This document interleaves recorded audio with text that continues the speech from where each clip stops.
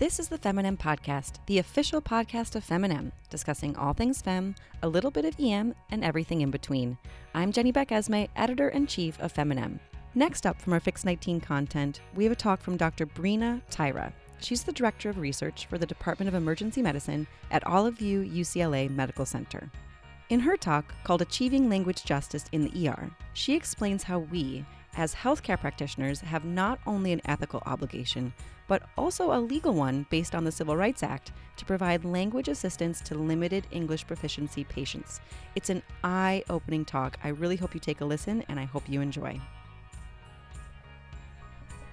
I'd like to start with a story from my medical school days. It was my first day of clinical rotations as a third-year medical student. I was on the general surgery service, and we were rounding on our patients. The team entered a small room in the emergency department, like this one, where there was a patient who was admitted for acute cholecystitis. The chief asked the patient how she was feeling.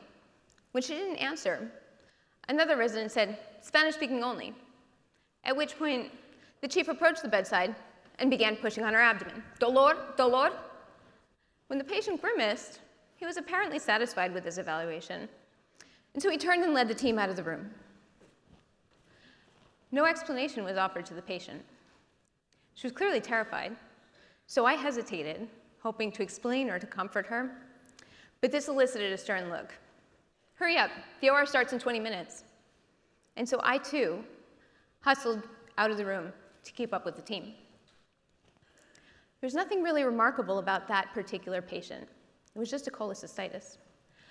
But that case stayed with me. There was something about the combination of the unrelieved fear in her eyes and it being my first day on the clinical wards. And it wasn't until several years later that I understood why. Because this was my introduction to a medical culture that normalizes undercommunication with limited English proficiency patients. There are more than 350 languages spoken in the United States, and more than 25 million people speak English less than very well, which is the standard definition of limited English proficiency, or LEP. This map shows the percentage of people over age 5 who speak a non-English language at home. So we can see from the blue spread all across this map that no matter where it is that we practice emergency medicine, we will have patients with limited English proficiency. What I didn't know on that first day of my general surgery clerkship was that that was the first of many episodes that I would witness of undercommunication with LEP patients, both in my medical education and during my career. The underuse of interpreters is documented throughout the medical literature in many different clinical settings. So it's actually not just the surgeons. So even when formal language assistance is readily available, providers underutilize the service, preferring to muddle through, either using their own language skills or an ad hoc interpreter, such as a family member. It's considered a trade-off with efficiency because it takes time to make the phone call or to wait for the interpreter to arrive. So let's look at some emergency medicine-specific data. So these data points span multiple cities across multiple decades, and they show us rates of interpreter use for limited English proficiency patients in the emergency department. And so we can see just how low the rates really are. 18%, 24%, 26%.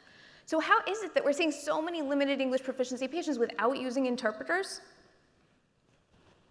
Some of the gap in interpreter use may be secondary to providers utilizing their own non-English language skills in the clinical setting in order to improve their efficiency. And to some extent, this also explains the recent popularity of medical Spanish classes. But does learning medical Spanish help the patients? Not really. Lisa Diamond, one of the leading researchers in this area, states that brief, intense language courses in groups of medical trainees with otherwise limited Spanish proficiency may lead to decreased use of interpreters and significant communication errors. And sometimes these errors can be incredibly dangerous. In fact, one of the sentinel legal cases around language access hinged on the misunderstanding of just one word. How many of you know about the $71 million word? No one. This is a case that we all should be aware of. This is the case of Willie Ramirez. He was an 18-year-old Cuban baseball player living in South Florida. One night he was driving, and he developed a severe headache. So he pulled into his girlfriend's driveway, and he screamed to get the attention of the family inside. As they came running out to see what was going on, they witnessed him vomit in the driveway and then collapse into unconsciousness. So they called 911, and they went with Willie to the hospital, but they were thinking, they had all been together earlier in the day, and they had all eaten hamburger for lunch. This was a strange food to them, and so they assumed it must have been this strange food that made him ill. So when they arrived in the emergency department, they said to the doctor, "Doctor, pensamos que él está intoxicado." Doctor, we think that he has food poisoning. The doctor, who did not call an interpreter, thought he understood what was going on.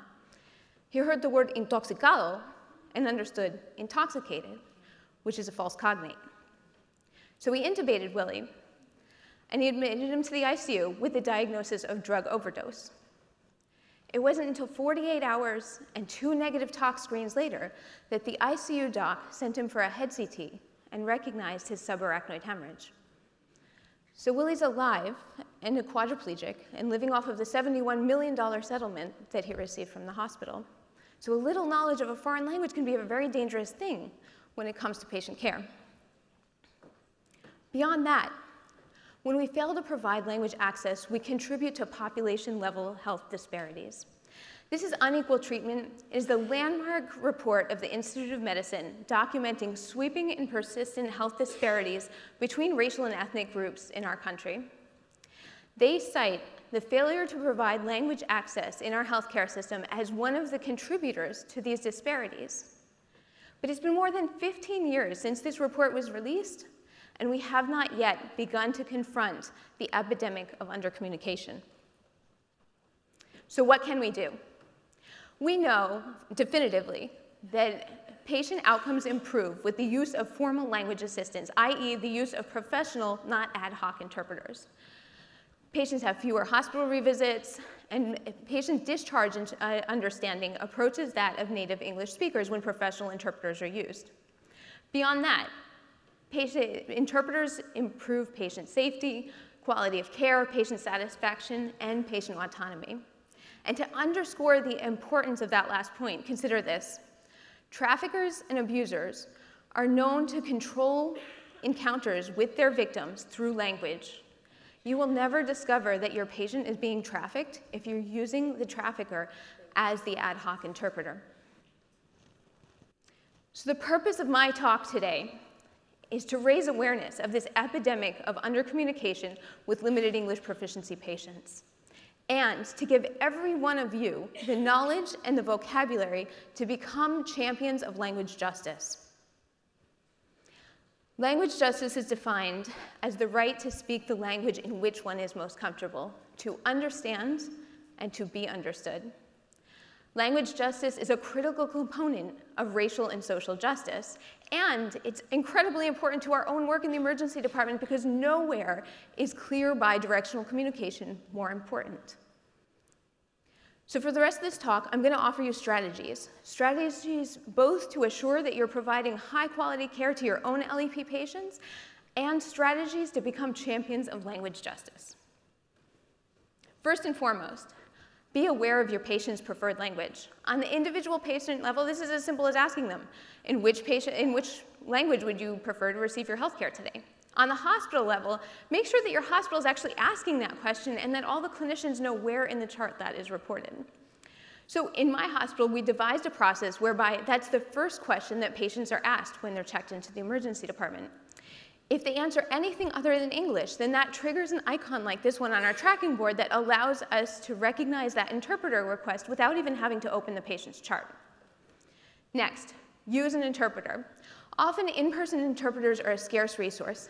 This is Laura. She is the only in-person interpreter in my entire hospital, and she is awesome, but there's only one of her.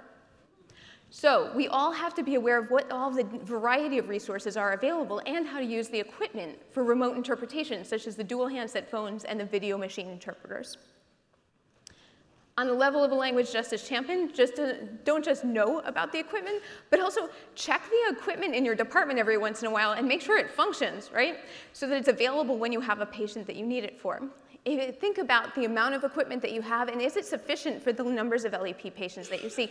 If you have insufficient resources, then be the one to go to administration and advocate for what you need to provide high quality care. Next, know how to work with an interpreter. So some of these points may seem obvious, but here's the thing. There's no standard place in the medical education curriculum that actually covers this material. So some of our trainees are unaware of best practices for working with an interpreter. So because of that, I want you all to take out your cell phones and take a picture of this slide, right? I wrote out these points on purpose so that you can bring them home and share them with your trainees and with your colleagues. Okay, while you're taking your pictures, I'm going to highlight one last point. That last point there, call the interpreter back at the end of the interview. This is one that we often miss in emergency medicine.